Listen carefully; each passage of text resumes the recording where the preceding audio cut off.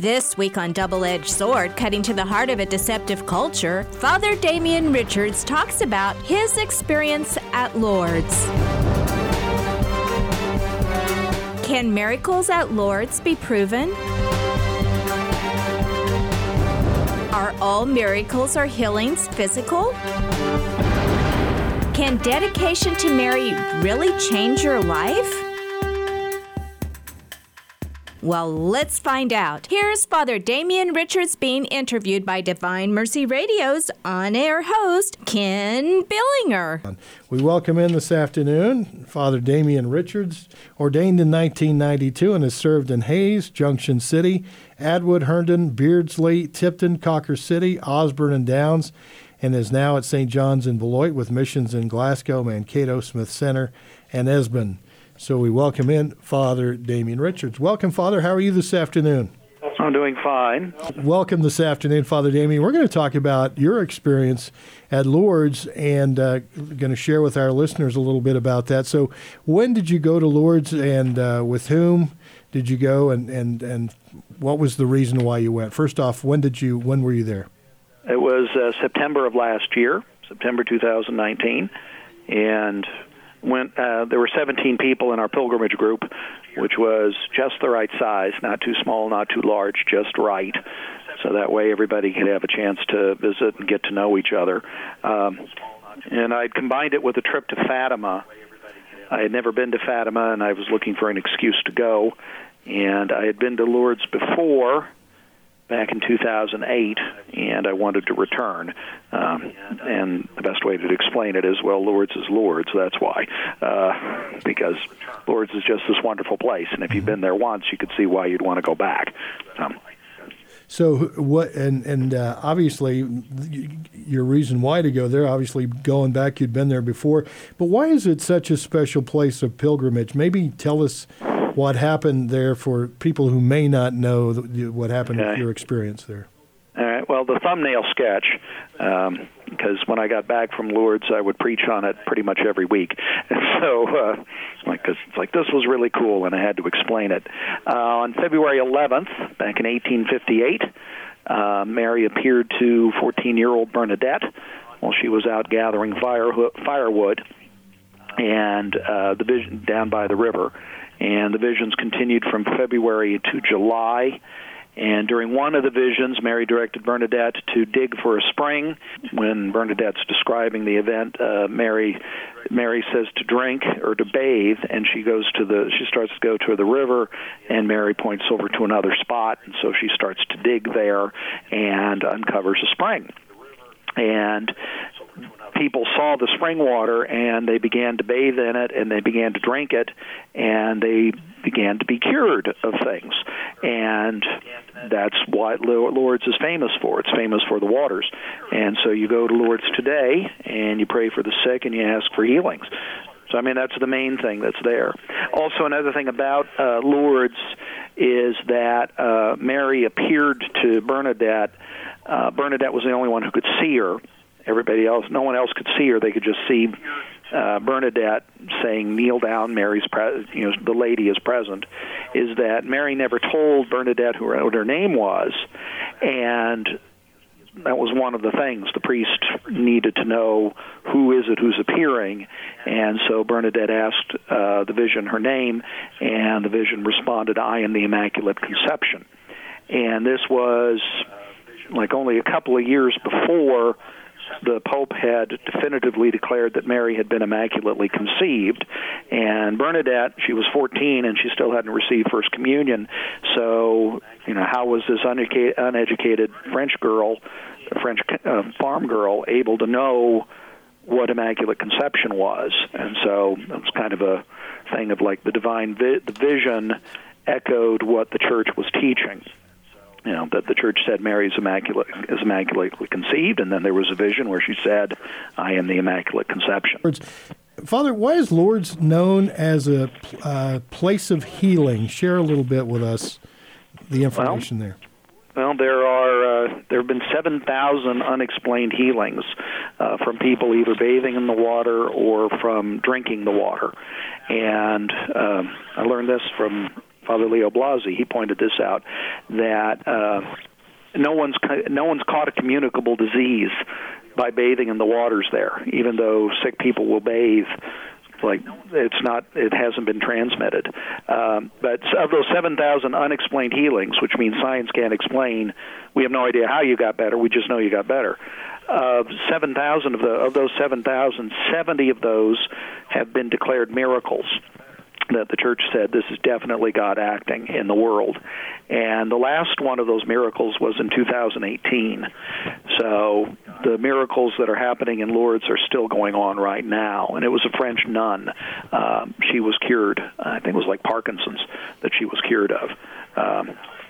Then she went and bathed, and then all of a sudden she was able to get better.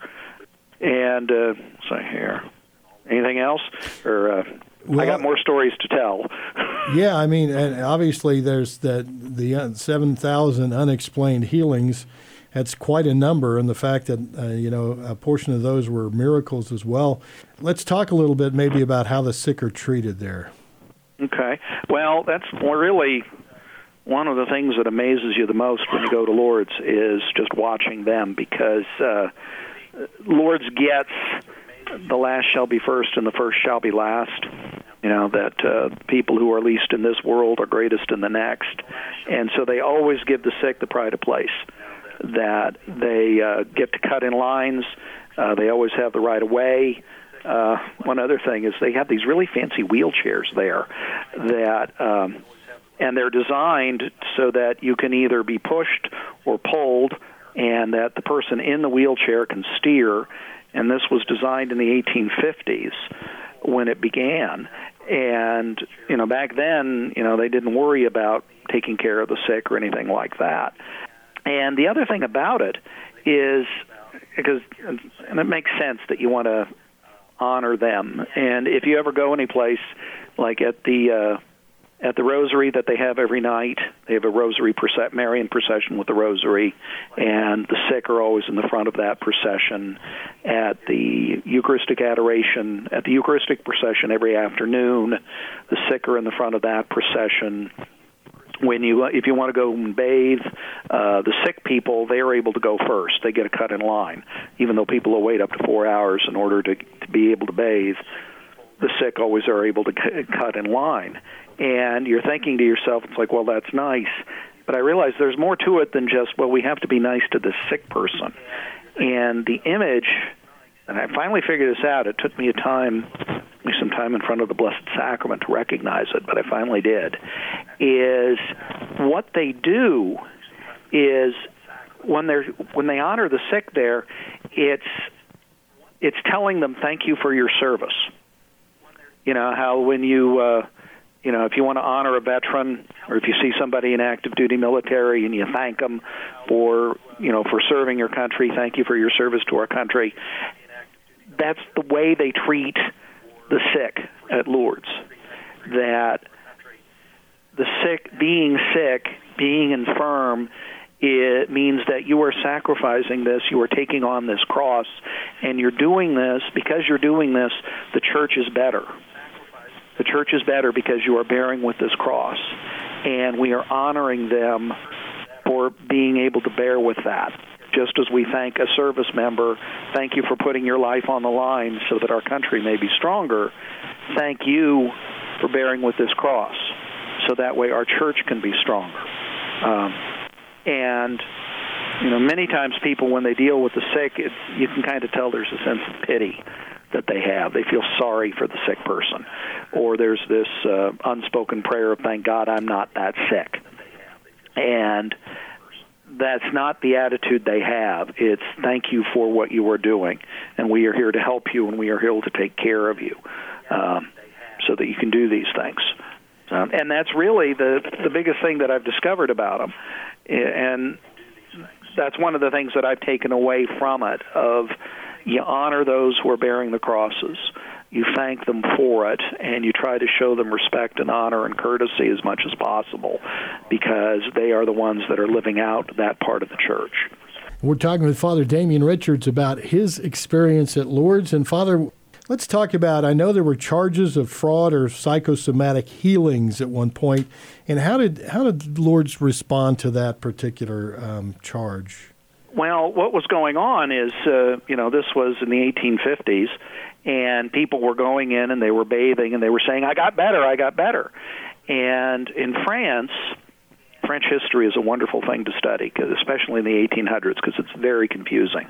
But there was a strong secular movement in France in the 1800s. The French Revolution came along in the 1790s, and massive persecutions of the church in the early 1800s of the church of the France, and then Napoleon came in and restored the church, and then there were rebellions back and forth. Governments would change, but there was this strong group of people that said the church is a bunch of manipulators and they're preying on people. So the culture battles that we have going on in the United States, these are not new things. I mean, they're not, because back in France was having the same thing. Secularists were saying you need to get rid of the church and you need to get rid of God and you need to rely only on science. And then there was the church and people of faith saying, no, the faith is there also. And so they would say, well, these doctors, these scientists, these people who were opposed to the church would say, well, it's just this trumped-up thing. And so what the church did was they called their bluff. They created a medical bureau. What they did is they went to a bunch of doctors and they said, okay, what proof do you need to show that this wasn't medical science, that this wasn't psychosomatic? What proof do you need? And the secularists said, here's what we're going to have. And it's like, well, we're going to need to see what their medical records were. We need to see what their symptoms were beforehand, how bad the disease was, and then we'll have to see what it is afterwards too. After they go and bathe, see if it's really changed or not. We need measurable data. And the church said, okay, fine, we'll do that. They called their bluff. And what they did is that they established a thing called the Medical Bureau. And what the Medical Bureau did is they would document all this stuff. They would document, here's this person came for treatment, here was the doctor who was treating them beforehand, here are the diagnoses that the doctor had, here are the treatments that the doctors tried, here was the results of those treatments, nothing was working, they came here to Lourdes, they bathed, they drank the water, and then afterwards they said they were cured. They went to the doctor and the doctor said they couldn't figure out how it was explained. And that was how they did it. This all happened in 1883. And if there were healings and if they were cured because of the medicine that was taken, then science would explain how the healing occurred. And as you know, there's no contradiction between faith and science. And so they said, praise God, through medical knowledge, we were able to help this person be cured. But if the medicine wasn't working, if the surgery wasn't successful, and if they were healed anyway, then they said science has to give way to faith. And that's why there's a difference between there's the unexplained healings and there are the miracles. Because the unexplained healings where science doesn't know how this happened. We don't know how this happened, but we know they got better. We don't know how. And then they would turn it over to the church to investigate whether this was the intercession of Mary or the intercession of the saint. And that's why there's 70 miracles and 7,000 unexplained healings. And it's still the same way today. If you have a illness, if you're going there with a serious chronic illness, they want you to bring your medical records. And the Medical Bureau, they will keep them, and then that way they have a proof of this is what was going on before you came, and then this is what happened afterwards. So they did that on purpose. And then what they codified in Lourdes, that ended up being the criteria for any miraculous healing at all. And those criteria are what's used by the church now to determine miraculous healings. So with Father Capon, we're hoping for Father Capon to get one more miracle under his belt, so that way he can be declared a saint. The medical procedures to determine a medical miracle, those were originally established at Lourdes. So we're still using this stuff today in order to help us recognize God acting in the world. And what they try to do with it, it's pretty much calling the secularist bluff. The the whole concept of faith versus science, and either you have faith and you don't need science, or you have science and you don't need any of this stupid religion stuff. And in reality, it's both. That we use both together in order to advance knowledge. And so the rules that the Medical Bureau put together of, all right, let us find out whether this was somebody being treated by an illness and they got better, or whether it was God acting, the finger of God coming in and touching this person. That's how they determine it. One thing, because I read about this, there are no more cancer cures in Lourdes. Or no one has been cured of cancer at Lourdes for the past 50, 60 years. It's not that miracles haven't happened there. It's just that if you have cancer and you're going to Lourdes to bathe in the waters to ask for intercession, that you're going there to bathe in the waters, odds are you're already going through treatment. You're getting chemo, you're getting radiation, you're getting all of these treatments, because that's what people do when they find out you have cancer. They start treating you right away. And that people would go to Lourdes while being treated for cancer. They would go through the waters and they would get better. And the medical bureau would say, well, they got better, but was it because the chemo they were taking before they came here finally kicked in and cured them, or was it Mary curing them? Well, we really don't know, and because they were taking these treatments, we're going to have to assume that was the treatments that caused the cure. So I just had to read that 3 times in my book about Lourdes of no one's cured of cancer anymore because everyone's being treated for cancer. But like I said, the miracles still happen. And now they use that. Rome realized that what they were doing at Lourdes was very handy for determining this about are these intercessory miracles, are those intercessions really God working in the world, and how do you know? It's well, they use what they determined at Lourdes. So. Our guest is Father Damien Richards, talking about his experiences at Lourdes and sharing a lot of great information, especially for somebody who maybe has not been there, give you an opportunity to learn more about it. So, Father, when you get to Lourdes, what's the routine? In other words, what do you do? What is the process, and how do things work there? Yeah, well, first off, you have to want to get to Lourdes. It's not really on the way to any place. I mean, because it's in the Pyrenees Mountains, and so it's tucked up way in the mountains, and it was just this sleepy little village until the miracle happened with Bernadette. And so the routines, it depends on how much time you have. One thing that I'm very grateful for, and one thing I worked when I organized this last pilgrimage, was I try to avoid a thing called tourist tag. And what tourist tag is that the tour guide comes in, says, all right, we're going to this famous place. We drive to this famous place. They get out of the bus. They say, okay, here's this famous place. Here are the bathrooms. Here's the gift shop. You got a half hour to get back on the bus. And I hate those because you can't actually experience them. And so when we booked this, it was we're going to spend 2 days there. We're going to spend 2 days at Lourdes. And so we got in the evening, and they checked us into the hotel, and they fed us dinner, and then we went to the Rosary. Now, this is the cool rosary. There's the boring rosary, which is them praying the rosary in front of the grotto, which is still nice. Nothing wrong with that. But at 9 o'clock at night, they do a rosary Marian procession with a rosary. And there are 25,000 people there, and it's a candlelit rosary. And it starts at the grotto, and it weaves its way around, and you end up in front of the main basilica.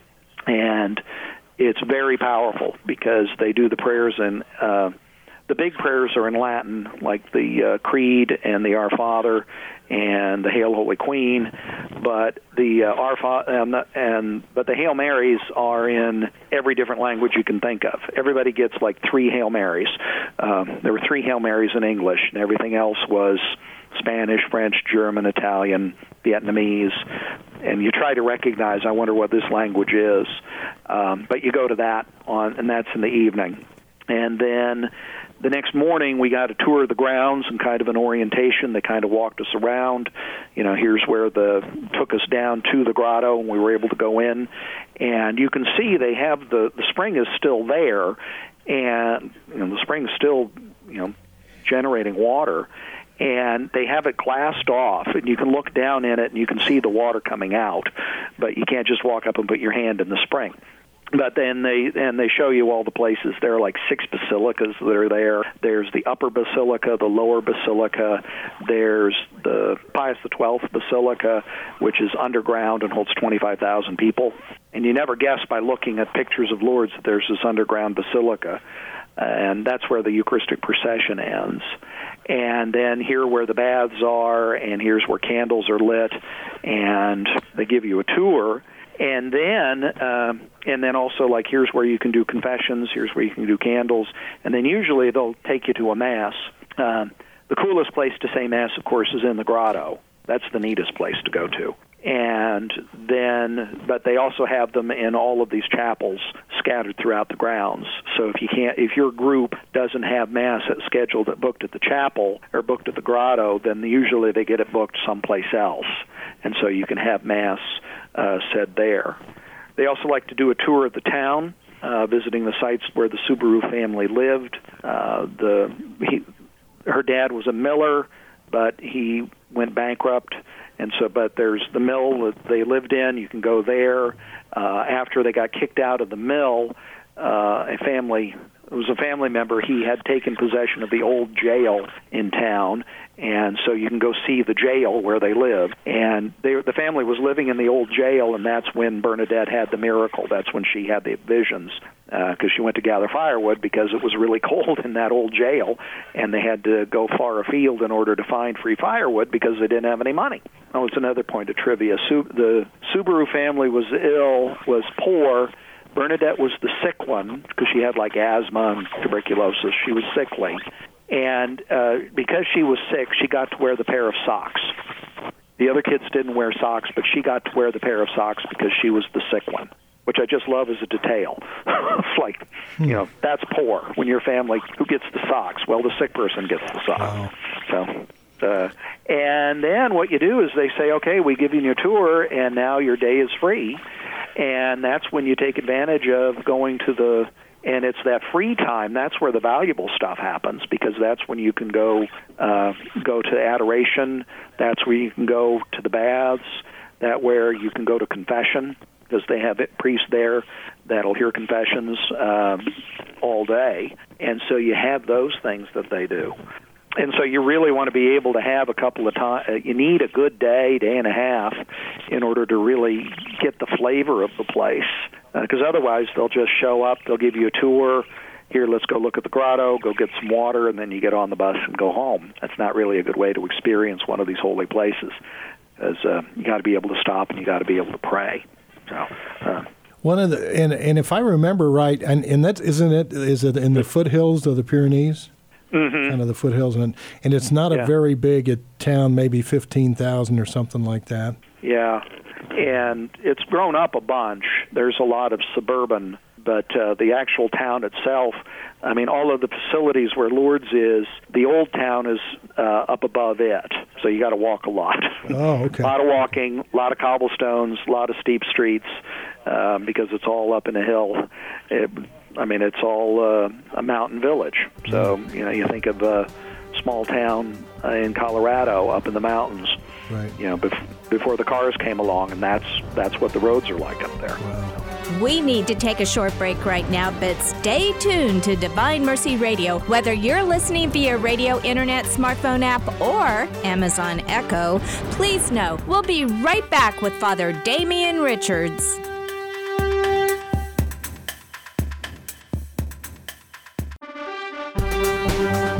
We're back on Double-Edged Sword, cutting to the heart of a deceptive culture. Father Damien Richards. Miracles at Lourdes.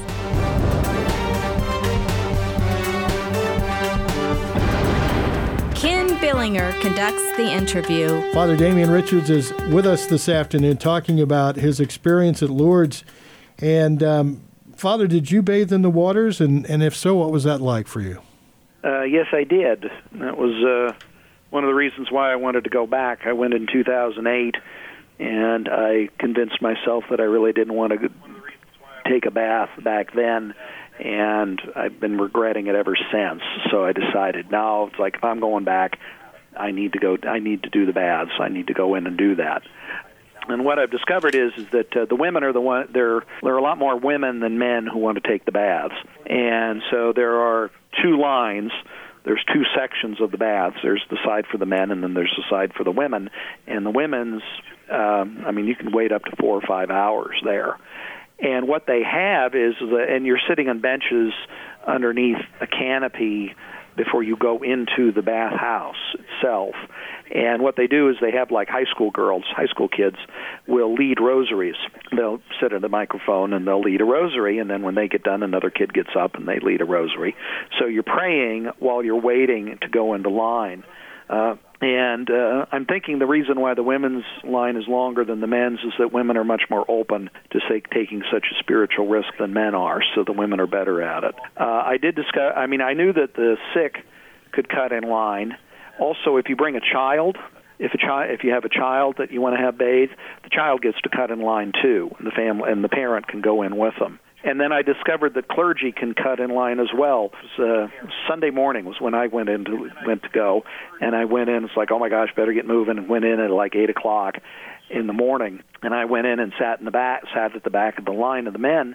And then this attendant came over and said, no, you can come up here. And it's like, oh, so I got to be able to go up front and cut in. And what they do is they escort you in, and there are like 4 or 5 stations, I suppose. And there's stalls, and you open up a curtain, and there are these 6 chairs, 6 deck chairs, or those plastic chairs. And what you do is they say, okay, now you take off your clothes, and so that's what you do. You strip down to your shorts. The women, our tour guide told us this because she had bathed, and she said with the women they give you like a coverall, and then you take your clothes off and you keep the cover on. But for men, they just said down to your underwear. So that's what we did, and we were very scrupulously not looking at anybody because you're sitting here in your underwear with 5 other guys. And then what you do is then there's another curtain, and behind that curtain is the actual tub with the water in it, and it's kind of elevated, and so they walk you in, and you're standing at the top of the tub, and there are 3 steps going down into the tub, and then they have 2 attendants on either side. There's a guy, so they have 3 attendants total. There's one with you, and then 2 at the sides of the tub to escort you down. And what they do is the man told me, turn towards the wall, take off my shorts, and I did, put a towel around my waist, and then he stood me at the head of the tub, and he gave directions, because when you bathe at the waters, it's not just go in for a dunk. And he said, first off, you have to pray before you go in. And they had a statue of Mary up above the tub, and he pointed to the statue, and he said, say your prayer to Mary, make your intention, and then when you're ready, go on into the water. And so that's what I did. And I looked at the statue of Mary, and I said, Mary, help me be a better priest. Figured Mary would appreciate that prayer, but that's what I needed, was Mary, help me be a better priest. And then you step down, and there are like 3 steps. And so you step down into down onto the lowest level of the tub. And the water, it is a mountain spring. You pointed out it's a mountain village, and it's a mountain spring, and it's cold like a mountain spring. It's unheated water, and like 50-degree water. It's really cold. And what they do is they set you down, and then they say, now you lean back. It's like pretend that like you're sitting down. And so you sit down and lean back. You fall back down into the water, and the attendants are there kind of lowering you down. They make a point not to you don't put your face underneath the water. You don't go all the way underneath. And so they lower you down to your neck, and then they raise you back up again. And then after they do that, then they have water in a pitcher, and if you want to put water on your face, they'll pour some into your hands, and then you can wash your face with it. And that's it. That's the bath. And then they lead you back out and put your shorts on, and then you go back out, and then you get dressed. They don't give you a towel or anything. And the fascinating thing is that the water dries really fast because it's like you walked out and my clothes weren't wet. So I got dressed, and then I walked out. And it was a life-changing experience. I can tell you that much right now. Because what happened was I got dressed, I walked out the door, and then it's like, okay, I did that. And then about 100 feet away from the baths, all of a sudden my knees started going out from me. Just my knees started shaking, and I began to choke up, and I knew I have to go sit down now. And I knew where the Adoration Chapel was. It was across the river. And so that's where I went. I went as fast as I could to the Adoration Chapel to think about what just happened when I had the bath. It was a very powerful thing. Wow. I didn't realize. I mean, you hear about it, but the detail that you're giving today, which is beautiful. It's great to know that these are some of the experiences that people will have, and the idea that there's so many people in the wait is amazing as well. We're going to talk, and that's why it takes a day. I mean, you really need a day because you have no idea how long the line's going to be. So you talked a little bit, Father, about some of the other devotions there too, rosary, adoration things, masses, and so we've got some time certainly if you want to go into a little more detail on some of those things. Yeah. Well, the one thing I've done both times, like I said, the rosary is really cool.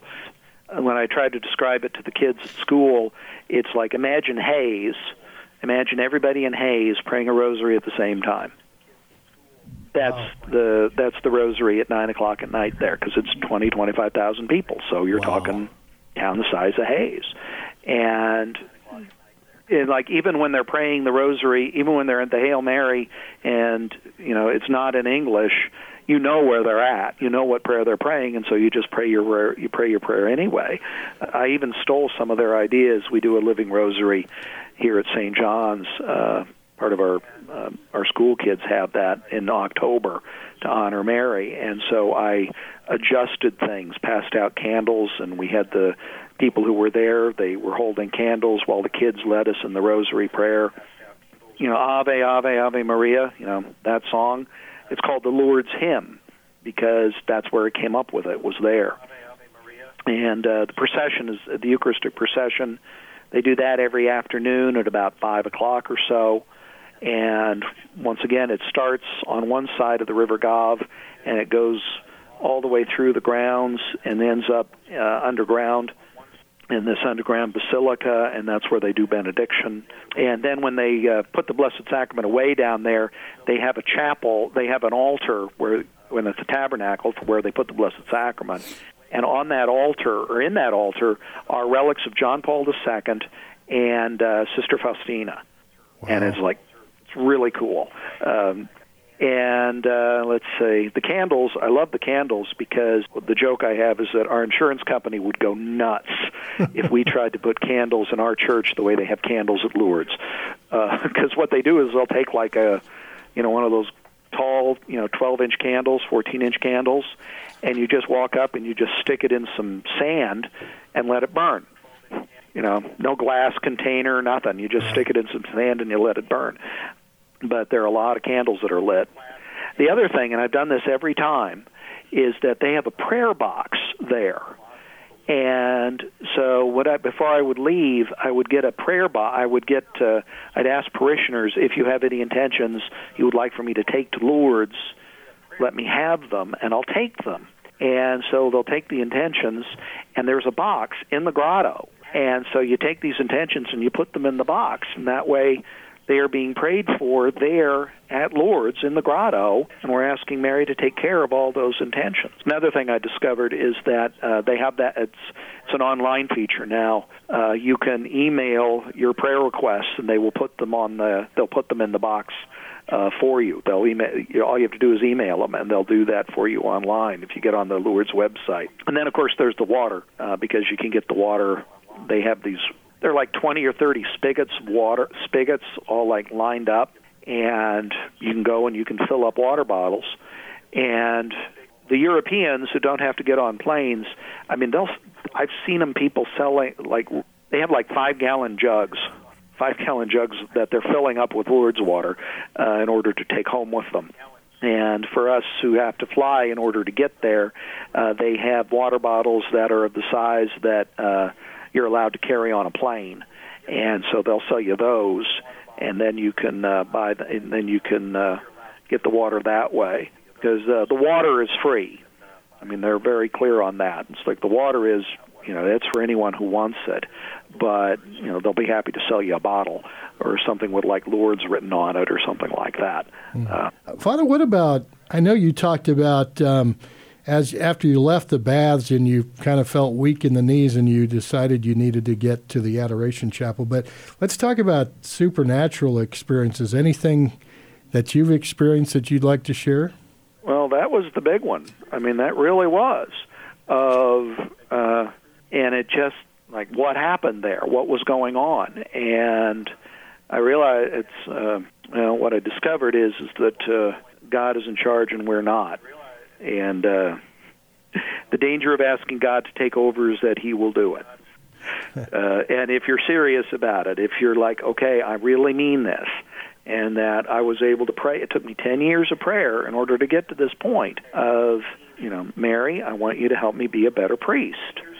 And I had to hand over my priesthood to her. That's what I had to do. And that's what happened. And then I walked out of the chapel, I walked out of the baths, and my legs started going out from underneath me, and I spent 10 to 15 minutes trying not to cry too much in the Adoration Chapel because there were other people there. But I realized it's like there is pretty much don't mess with Mary. That's what it is. She wants, if you want her to take care of things, she will take care of things. And she will change your life. But you have to let her do it. Wow. And that's really the best. It's just this very powerful thing. And like I said, the first time I went to Lourdes, I turned down the chance to go to the baths.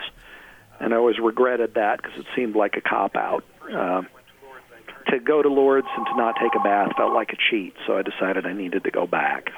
And one of the things I was doing is I was resisting a chance to grow closer to Mary and go closer to her son by not bathing. So that's why I needed to do this. I needed to make that a part of it. And I realized, also looking back on it, if I would have done it in 2008, I wouldn't have been ready. I wouldn't have had that experience because I wanted it to be a serious and prayerful thing. And so it took, while I was, organizing the trip and sending out emails and encouraging people, and I love to give out homework when I'm leading a pilgrimage of like, you need to read this, you need to watch this movie, things like that, to be aware of what's going on. I was building up the courage to turn myself over to Mary for that, and that's what it is. And Mary's helped me. I mean, things have changed for me spiritually since I've been back, and it's been a sustained change too. It wasn't just a quick thing. Sometimes that happens. You think that something happens and then you're done, or it's more of an emotion, but it's really a transitory thing. Next day it's gone. It's like, no, it's still there. Mary still loves me. Mary's power is still with me, and I know that. Let's talk about, obviously you talked about how Mary has affected, how this has affected your devotion to Mary, and really how Lourdes has changed your life. Did you happen to have a devotion to Bernadette before you went to Lourdes? No, I really didn't. I knew of her, but that was, but I really didn't. But then, because I'm I'm a bookish guy. I love to read. And so it's like, well, if I'm going to Lourdes, I got to study. And so I was reading all these stories about Bernadette. And the thing about Bernadette is that she maintained her humility throughout the whole thing. She became, after the visions, she became a nun, and she went to the convent in Nevers, and that's where she lived. And the reason why she chose Nevers is it was the one convent that wasn't recruiting her. Yeah, because, think about it. If you're a convent and you want to get your name on the map, it's like, well, we have the woman who had the vision of Mary. She's one of our nuns. Don't you want to come and be part of our group? And Nevers didn't do that. And so Bernadette knew if I go there, it will be for my spiritual benefit and my spiritual growth. All right, thanks, Carol. And I admire that she did it out of a sense of humility for herself, of this is for me and Mary, this isn't for anybody else. And the one quote, and I love to point this out, is that Bernadette was absolutely convinced she was going to go to purgatory when she died.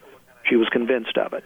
And she wrote it out. She said, when I am dead, people will say, oh, she saw Our Lady, she's a saint, and meanwhile, I'm roasting in purgatory. And she was lamenting the fact that she would be in purgatory longer than anybody else because no one would be praying for her because they'd all think she was a saint. You know, and the only way you can get out of purgatory, you know, it's like, well, you do your time, or people pray for you, so that way their prayers can help get you out of purgatory sooner. And I really have been taken with that, and I use that a lot, especially when it's like I begin to think, oh, I'm doing pretty good at this. It's like, no, Bernadette was convinced she'd head straight to purgatory, so I'll probably go straight to purgatory too. But that's okay. If I'm trying to do God's will, and that's where I got to be, that's where I got to be. But I love that quote of, that meanwhile I'm roasting in purgatory and no one's praying for me. Yeah. I guess I never thought about that, but there would be that scare when you think about nobody praying, thinking you're already there. So, which always bugs me when people immediately put Grandma in heaven, at the funeral. Oh, she's in heaven now. She's there with the angels. It's like, pray for her first. Right. Yeah. Make sure you're praying for her before then, so that way we know she's there. So exactly. Well, so how did this affect how you treat the sick in your parish? Did it have an effect on that? It makes it a lot more important to be with them. It really does, because I recognized it's like they have, in Lourdes you have pride of place, and so I got to make sure that I'm giving them pride of place. We have a thing, back when we had, you remember public masses? Mm-hmm. Do you remember when we had those? Mm-hmm. I remember those. I don't know if you can remember that far back, but I remember when we had public masses. We will have them again. We'll have them again. But there's one row of...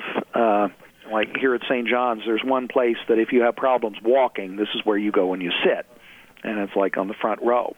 And I always make a point, we have 7 communion ministers on a Sunday. And I always make a point of I'm the one who goes and gives communion to those people, to the ones in that front row. Because I do that because I want to honor the infirm. I want to show them that I value them for what they have to put up with, and thank you for putting up with this and making the church a better place because you're embracing your cross. And the easiest way for me to do that is that I, as the priest, will be the one to come over and give you communion. Because I know there are people who, that's a thing for some people. They prefer to receive communion from a priest. It's like, well, if receiving from me is a valuable thing, I'm going to give this to the most valuable people in the parish. And that's why we do that. And that's the curse of this whole quarantine. You can't go up to the hospital, you can't go up to the nursing home, so we've been sending cards. That's what we're doing now, and it's not the same.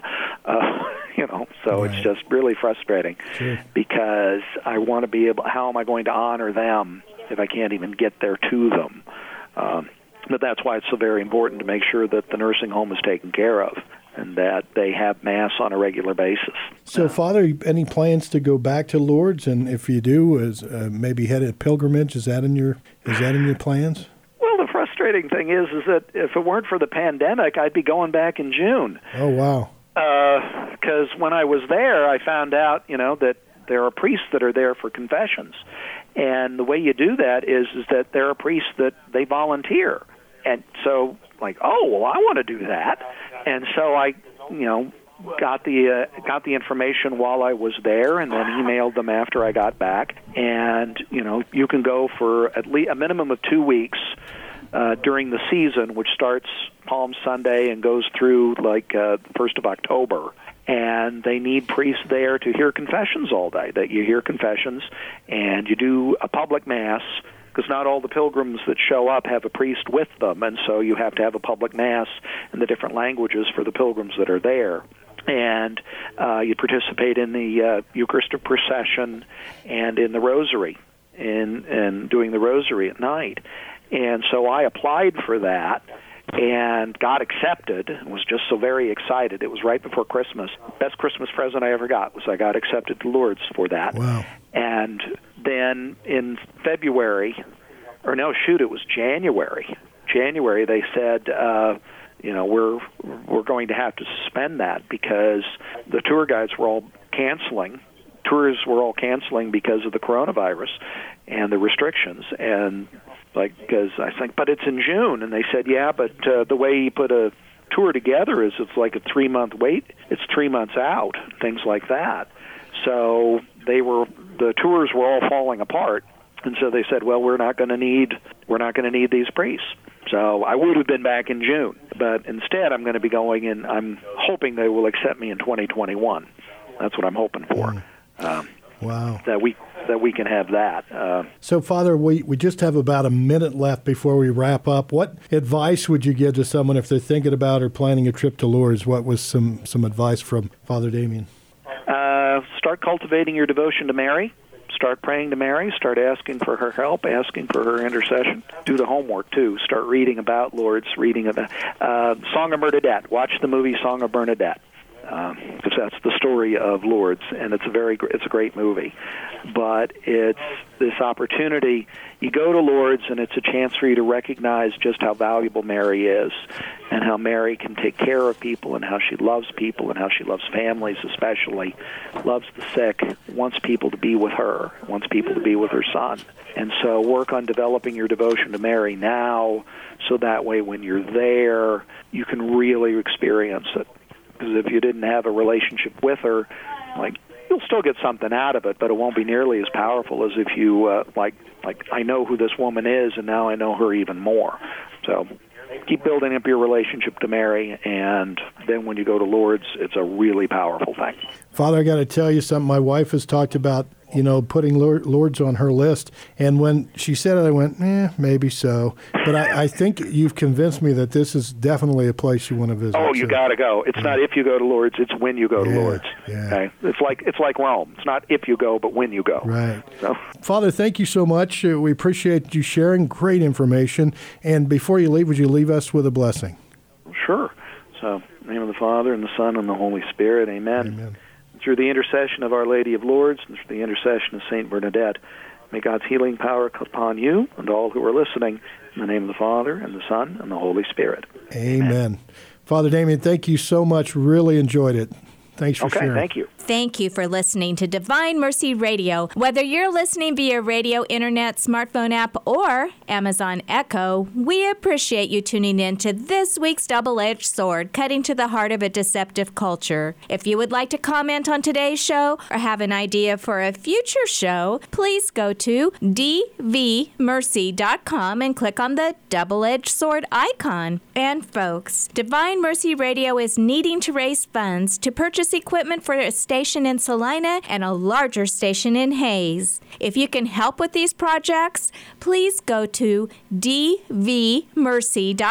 and click on Donate. You're listening to Divine Mercy Radio 88.1 KVDM Hayes, 88.1 KRTT Great Bend, and soon KJDM Salina and 105.7 KMDG Hayes. If today you hear his voice, harden not your hearts.